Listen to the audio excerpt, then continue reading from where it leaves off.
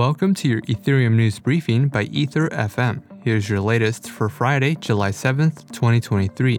A Connects developer proposes a bridge token standard. Paradigm releases an update for its Reth client. Balancer introduces the 80/20 initiative, and Aave proposes the Go stability module.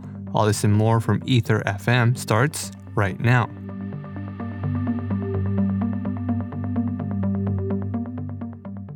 Connects network developer Arjun Baptani introduced ERC-7281, a proposed extension to ERC-20 for a bridge token standard called XERC-20. Currently, bridges must choose between canonical bridges with high liquidity requirements or riskier mint and burn mechanisms without liquidity demands. Mint and burn systems also introduce multiple representations of the same underlying asset. ERC-7281 enables token bridging across domains without the need for multiple representations of the same asset. The standard also allows token issuers to set rate limits and specify which bridges can mint or burn their tokens. It also introduces a lockbox, which is a wrapper contract that consolidates origin chain token liquidity. Paradigm released an update for the alpha release of its Reth Ethereum execution client. Reth version 0.1.0 Alpha 2 includes engine API stability improvements, new metrics, and bug fixes for out-of-memory issues.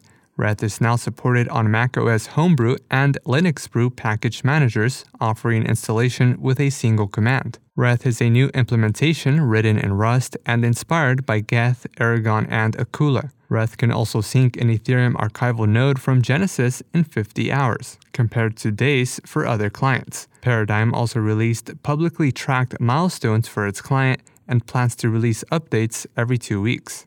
Balancer introduced the 80/20 initiative, a call to action for protocols to adapt Balancer's 80/20 liquidity model and use a Balancer pool token or BPT as their vote token. Currently, most protocols use a single-sided staking mechanism, where users lock governance tokens in exchange for voting power and boosted incentives. However, locking tokens reduces circulating supply, leading to lower market liquidity and increased slippage. The 80/20 model is a mechanism consisting of a two-asset pool with 80% of a protocol's token paired with 20% of the chain's base token. The approach offers deep liquidity, reduced impermanent loss, and better incentive programs. It allows liquidity to remain active, earning fees from swaps. And lastly, a temperature check proposal for the introduction of a peg stability module for Aave's Go stablecoin is now open for discussion. Coined as the Go Stability Module or GSM, the module will maintain stability for Go by enabling conversions between Go and governance-approved stablecoins at a predetermined ratio. The GSM also introduces price strategies, a debt ceiling, last resort liquidations, a capital allocator, price bounds, and swap freezes to stop trading in case of price deviations. Next steps for the proposal include code reviews by auditors, revealing the codebase, and determining parameter threshold configurations. This has been a roundup of today's top news stories from Ether FM.